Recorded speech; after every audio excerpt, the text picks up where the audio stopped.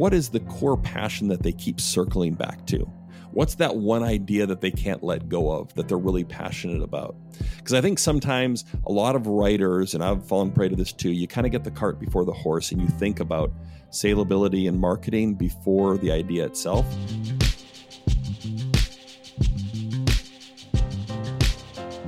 Welcome back to the podcast. My name is David Bloom. And I'm Alan Briggs. And we've got another episode for you. What we're excited about is we've got a return guest. We've got Drew Dyck, who is actually on episode 55, and he talked about getting disciplined and hitting our goals. And Drew is actually talking with Alan about writing and how to get published and all the things that go into that. Alan, this is part of your world. You have published 3 books so far, 3 full-length books and several ebooks. And so talk to us about the conversation that you had with Drew. I get asked all the time, how do I write a book? Is there a book here in this idea? How do I get published? What are publishers looking for? And some of those I can answer, and some of those I can't answer. So we went straight to the horse's mouth here. Drew is the lead editor over at Moody Publishers and is an author himself. So he really comes from so many different angles on this topic. And I love the honesty with this. And if you are a writer, you want to be a writer, you know someone who wants to publish a book, you're thinking about it, you're hitting against barriers in the process, I think this will really demystify a lot of things in the process. I'm actually finishing up my first collaborative write. So collaborative write is when your name is on the bottom. So I will be a with Alan Briggs on the bottom of a book that I highly believe in. I got to write that alongside of some leaders with an organization I believe in. It'll be out at the end of the summer. And I'm kind of in that process where it's ground me down at the very end of the editing process. And this excitement that you start with writing, you get to the end and go, man, this is really, really hard at the end. And yet I'm always so glad when it comes out into the world, especially when it blesses people, when somebody says, I resonate with this, I needed this statement, this encouraged me, sometimes in tears. So I'm one that can testify to the full power of writing, how amazing it is to have your book go these places that you cannot go physically, and yet how hard it can be. It's a labor of love. So if you're a writer or want to be a writer, this episode is for you. We want to encourage you guys to share this. Hit the button share. You can text that to a friend. You can screenshot it, share on social media. So many people want to write, but so few people end up actually writing a book. And again, Drew demystifies the process. I think this is as practical as it is encouraging for you. So enjoy my conversation with my friend and the editor at Moody Publishers, Drew Dyck.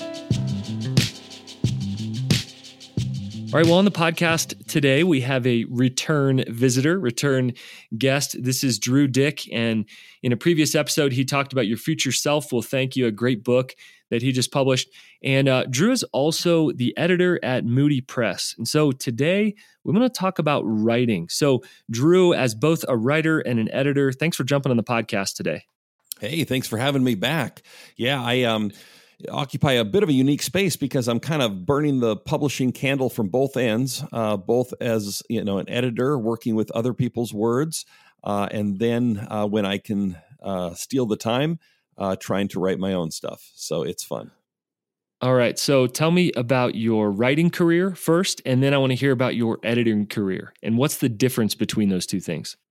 Oh, sure. Yeah. So, since I was a young adult, I had aspirations to write. I didn't know exactly what that would look like. But in my late teens and early 20s, even, I started writing for a couple of magazines, like small denominational periodicals. And I was very excited to get a couple little devotionals. And now that I read them, very sappy devotionals published. I got an English degree, went to seminary. And I kind of fell into so I wanted to be a writer and was doing a lot of that for different magazines. But I sort of stumbled into the editing thing. That wasn't really on my radar. Of course, I'd interacted with a lot of editors by writing for different magazines. But then when this position came up at a magazine to be an assistant editor, someone invited me to apply, and I did. And yeah, wow, it's really interesting to peek behind the curtain, especially now that I'm in the book side of things. To see just how highly collaborative the whole process is. People tend to think when a book comes out, oh, this author just kind of sat in a cabin somewhere and birthed this masterpiece by him or herself, and it was just one person. But the truth is, publishing is a highly collaborative process.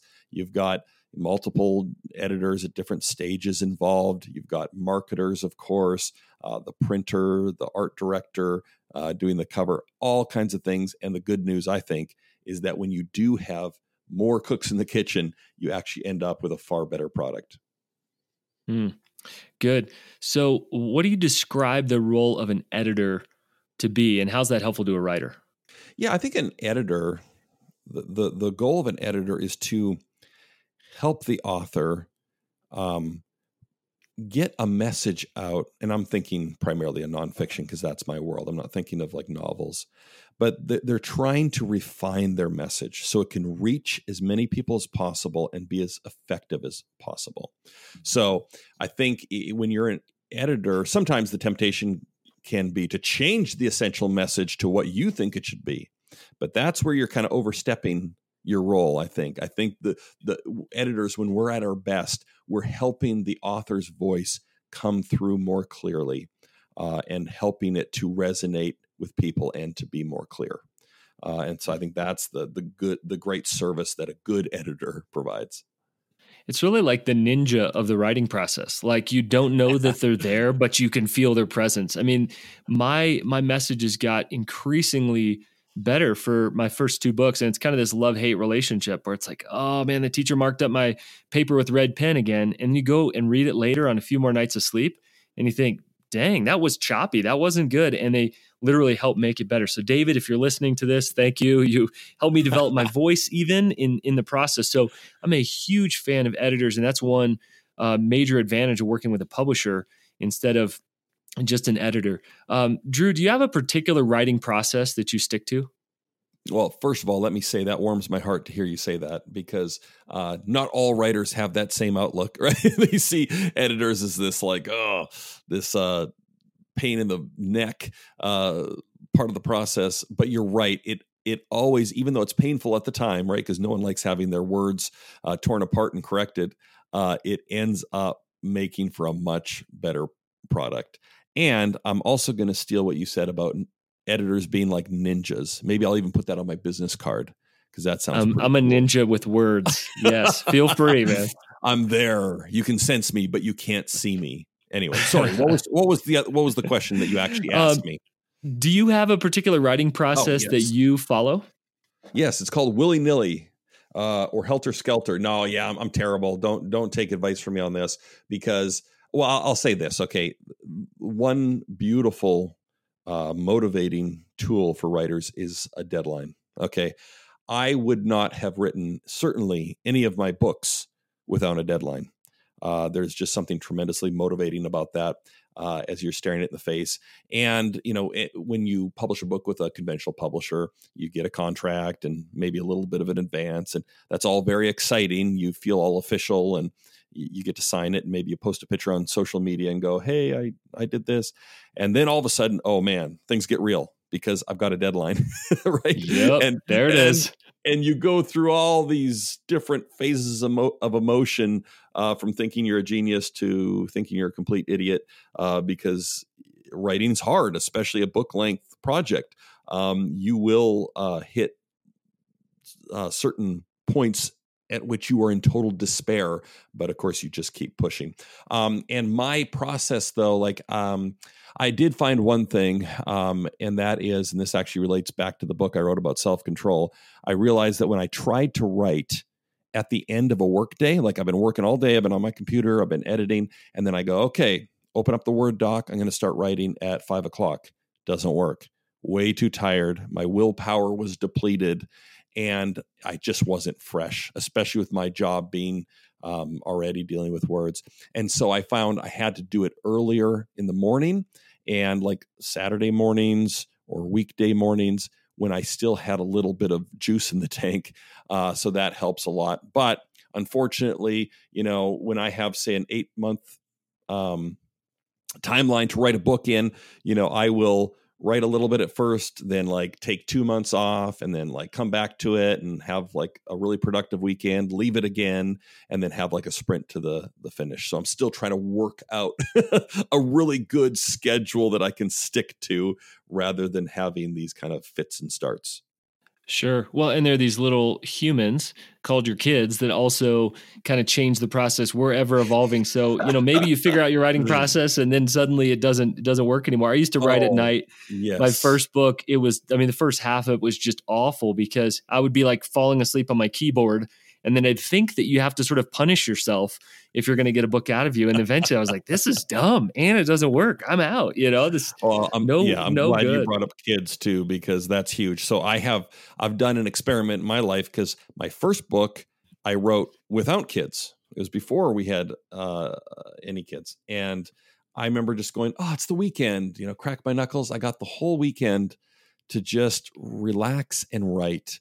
And of course, now that I have 3 children, it is an entirely different game because taking extra time to write means telling my wife you're on your own with the kids, which is a difficult proposition. And so, yes, so for you parents out there that are also writers, it is much harder. And I get a little resentful. I have to admit, this is kind of dark. But when I see other people that don't have kids and they go, I need to take a writer's vacation. And I go, your whole life is a writer's vacation. What are you talking about? That's right. You have so much space in there. You don't even know. Somebody asked me, did you ever like get away to a cabin for a month or something? No, I have kids. Are you kidding? That sounds great Right. for a second. But Drew, Drew, cabin, wouldn't that be nice? Yeah. You probably get a ton of conversations at parties and emails and all that kind of stuff. Somebody's an aspiring writer and they say, I want to write. What do you tell them? Do it. I think, we are in such a unique time in history because it used to be that if you didn't get past the gatekeepers, that is like a big conventional publisher, and get your stuff published, there was no way to get your message out there, get your ideas, your writing out there. Well, that's not the case anymore. The biggest outlet for books is now Amazon.com, which anyone can publish a book through Amazon.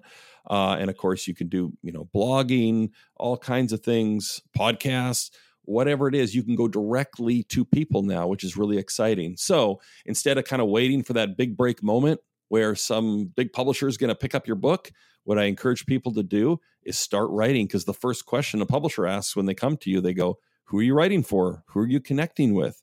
And that's not just them going, okay, we're obsessed with platform. It's just going, if you're not doing this already, that's a problem. So start writing, start refining your craft. We talked about the role of an editor and how important that is, but you don't need a professional editor either. You can enlist help from friends and families, especially people who are good with words, to look at your material and help you refine it. That's my encouragement, is just start doing it.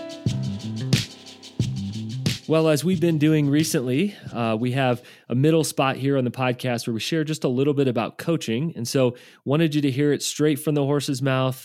We've got Kimberly here, who I've had the privilege of walking alongside of you. If I can just brag on you a little bit, Kimberly, you've grown. You've looked at our last session. Always, you've done your homework and you've come prepared, and it's been awesome to watch you grow. And we're about halfway through your coaching journey. So start with this, Kimberly. Why did you pursue coaching? Yeah, I found myself last summer into the fall just feeling like a lot of eye-opening moments were coming to the surface for me.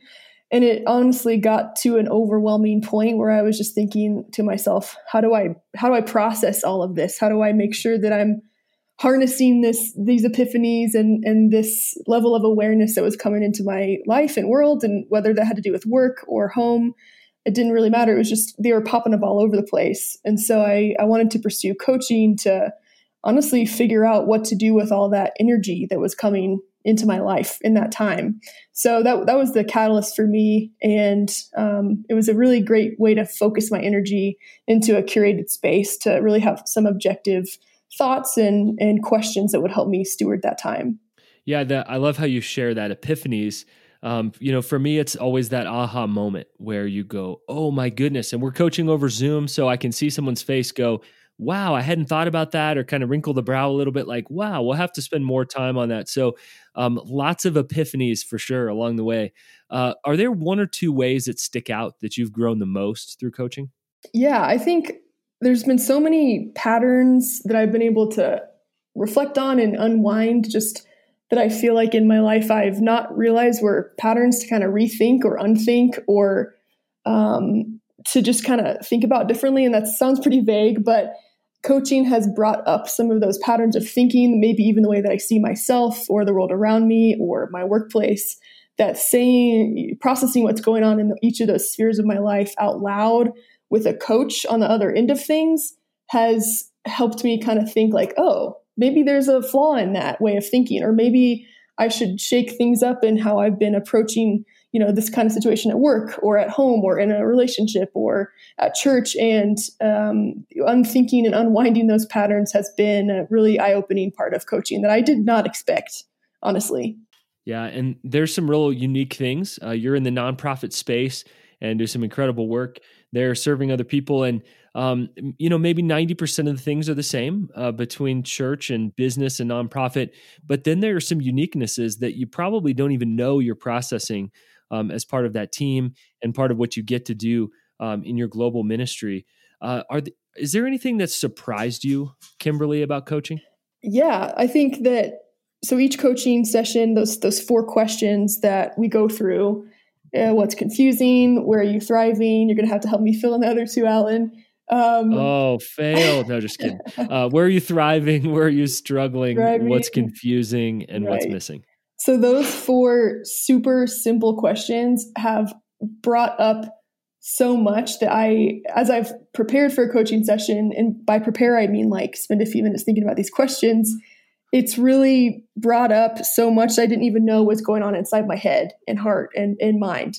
And so just the process of those 4 questions being such a rhythm to our coaching process, I never knew what conversations and eye-opening moments would come from just that rhythm of those 4 questions. It's been a cool surprise to come upon. Well, we are tool-based and question-based, and so we say that we get to partner with the Holy Spirit to walk alongside of you, kind of one ear on what you're saying and one ear on what the Spirit might be saying to you. So, Kimberly, it has been a joy to watch you grow, to watch you learn. Only the hungry grow, and you've come hungry. You've been honest, and so it doesn't surprise me that you've seen a ton of growth. So, cheering for you. I'm in your corner. Thanks for coming on the podcast today and sharing how God's using coaching in your life. Thanks, Alan. Thanks for the chance to get to share. And that fear of practicing in public, just so you know, is a fear for all of us. That moment you hit, send, go, publish, launch, whatever that is still terrifying. Okay, the magic question, I'm sure you get this a lot. Help us clarify, what does it take for someone to get published? Yeah, it's a unique mix. And of course, it's different for every publisher. So it's hard to speak categorically, but there are a few areas. The first one is execution. That is, can this person write? Because even if you have a great platform, or even if your idea is good, if you can't execute and actually write clearly, coherently, or in a compelling manner, then it's very hard to publish something like that. Editors can only do so much. So being a good writer is a huge thing. And then also, and it's a dirty word, but platform does matter. And it's not that you have to be, a reality TV star or something. But when I say platform, I just mean what I was referring to earlier. Are you already connecting with an audience of listeners and readers? Have you demonstrated that your message and your writing is resonating with someone? And if you can do that, and you can say, hey, listen, I've published these articles and I've got this many visitors to my blog, that gives you some traction with publishers, because they go, oh, this person's already connecting. And so maybe their book will have a chance of succeeding as well. And then when it comes to the actual idea of the book, that's important too. I get a lot of, especially young guys, that come to me and they go, I want to write a book about how important community is in the church. Well, I go, amen. It's very important. But you've got to have a sort of interesting angle, maybe a counterintuitive take, because there's been a lot of books written about community in the church going back centuries. And so you have to stand out somehow with a bit of a unique, maybe it's kind of autobiographical. You've been through something that helps you come to the topic with a fresh view, or maybe you have an idea that's a little bit controversial and fresh that can provide people a new way to look at the topic. So so platform, the execution, and then is your idea good? And that means doing a little bit of research, looking at similar books to the one that you're proposing and making sure that it stands out. One thing that grieves me, Drew, is how many messages go to the grave with people. How many messages die inside of our own heads and hearts that was an idea, potential.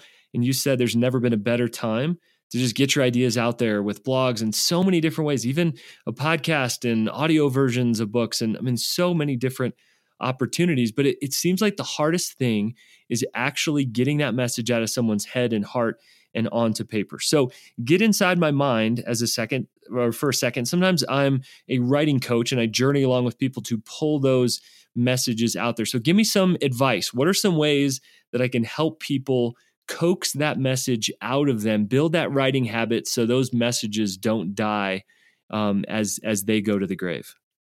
That's so true. People talk about how writing involves a lot of rejection, and that's true. But honestly, I think the most rejection writers get is from themselves. You have so many ideas that pop up. Oh, that'll never work. I couldn't do that. I'm not the right person to write that. And that's toxic because you don't know until you try, or you're waiting for someone's approval that you're thinking of to kind of give you the green light to do it. And that's just ridiculous. You just got to forge ahead. And I think some of the good questions to ask people when they're really trying to find the message that they want to champion, because it's a lot of effort and time and passion that you're going to pour into a project, is to kind of ask them when they have some time to just think and reflect, what is the core passion that they keep circling back to? What's that one idea that they can't let go of, that they're really passionate about? Because I think sometimes a lot of writers, and I've fallen prey to this too, you kind of get the cart before the horse and you think about salability and marketing before the idea itself. So you go, okay, what's going to work? What's going to sell? Okay, this topic. All right, I'll do it. Okay. And it might succeed, but it's never going to be something that really takes off if it's not like a core deep passion of yours. It really does have to intersect with something that you're just crazy about and you can't stop thinking about and you want to research and you want to talk about and you want to write about. And if you can identify that, that is huge. Of course, there's a lot that has to happen after that. Like I've talked about, you have to refine the angle and figure things out and package it in a way that's going to be helpful to other people. But really identifying that thing that you're crazy about is really important. So helpful. Now, I want to end with what may feel like a simple question, but a lot of people are pondering this, is their why behind wanting to write. I've heard numbers as much as 80% of people dream of writing a book someday, or it's got to be 110% of people think about a blog or some kind of way to get their content out there. I mean, there's so many possibilities for that. But Drew, talk about the why. Why do so many people aspire to write? What's below that human desire? That is a great question because it's a little different for everyone. And I remember years back, a friend asking me, and he wasn't being a jerk. He was genuinely perplexed at my desire to write because he said, "Why do you even care? Why do you want to put your words out there?" Right. And which is a little insulting, right? Do you have anything good to say? But I think, when we talked about it more, for him, it just wasn't a desire. And I get that. That's fine. But I think for those people who do have that desire, who do want to write, someone said, I forget, we write to know that we're not alone. And ultimately, I think that's at the core of the desire to write, is to connect with other people. To be heard, to enter into a conversation, and really writing ultimately is a conversation. And then there's another layer, I think, when it comes to those of us who are writing about God, about the church, about spirituality, because there's a calling aspect to this, that you want to communicate God's truth. And I believe, and this is getting harder sometimes to believe because we're in such a visually dominated culture, but I do believe that God is still changing people through the medium of the written word, because he's done that in my life. When I think back, not only, of course, to scripture, but the Christian books that I've read that have shaped and molded my life, it's made a huge difference. And it's very cool to think that maybe some of my words would do the same for other people. So I think that's kind of at the heart of it. Absolutely agree. Well, that's beautiful. And Drew, thanks for giving us an insider's look on this as both a writing ninja, i.e. an editor, and a writer yourself. You have such a good angle on this. Grateful for all the messages that you're pulling out of people. What you do deeply matters. And welcome to the club. Only a few have been back to the podcast twice, and you sit in that elite group. So Drew, thanks for coming on the podcast and hanging out with us today. Thank you. I'll try not to let it go to my head that I am a two-time veteran of the podcast. Two-timer. Humility, my friend. Humility. Thanks again, Drew. Thanks so much, Alan. Appreciate it. That's really good, practical stuff there from Drew. And people are just curious, what are publishers looking for? So I think that's really helpful. David, I know for you, I'm just continuing to encourage you. You've got stuff in you, write. And I know that really sneaks up on all of us. The insecurity in writing can be really, really tough. But we are continuing to write things, whether it's ebooks for our team, things that you can download, many of them for free. With Stay Forth. So you'll continue to see those things from our team. Guys, we want to encourage you to go over to storehouse.world. That's storehouse.world, and you can partner with us there. We love producing these podcasts, but it does take a lot of work, a lot of effort to curate the conversations, to edit these, and we ask for your partnership. For as little as $5 or $10 a month, you can continue to help us to produce this podcast. We've got some reward systems over there, some ability for you to throw out questions for us, and we'll answer all kinds of your questions over there on Storehouse. We love this site. By the way, you may be interested in having your cause, your ministry, or your idea taken to Storehouse so that Storehouse can share that literally all across the world with people who want to fund kingdom projects. We love this, and they're becoming a new partner of ours at Stay Forth. We would love your partnership. And guys, it's really, really simple, but if you can rate the podcast, you literally just have to click the button. We'd recommend 5 stars, but that's up to you. Click the button. That'll take 5 seconds, but that helps us become more visible among the myriad of podcasts that are out there today. And the reason that we're not shy with asking your support and your partnership is because we really believe in these conversations. We believe that they're crucial for leaders, because at Stay Forth Designs, and me and Alan personally, we believe that it's possible to lead healthy for the long haul and not lose your soul along the way. So we're excited that you guys are tracking with us. Thank you for all your support, and we'll see you in the next episode of the Right Side Up Leadership Podcast. Focus so long.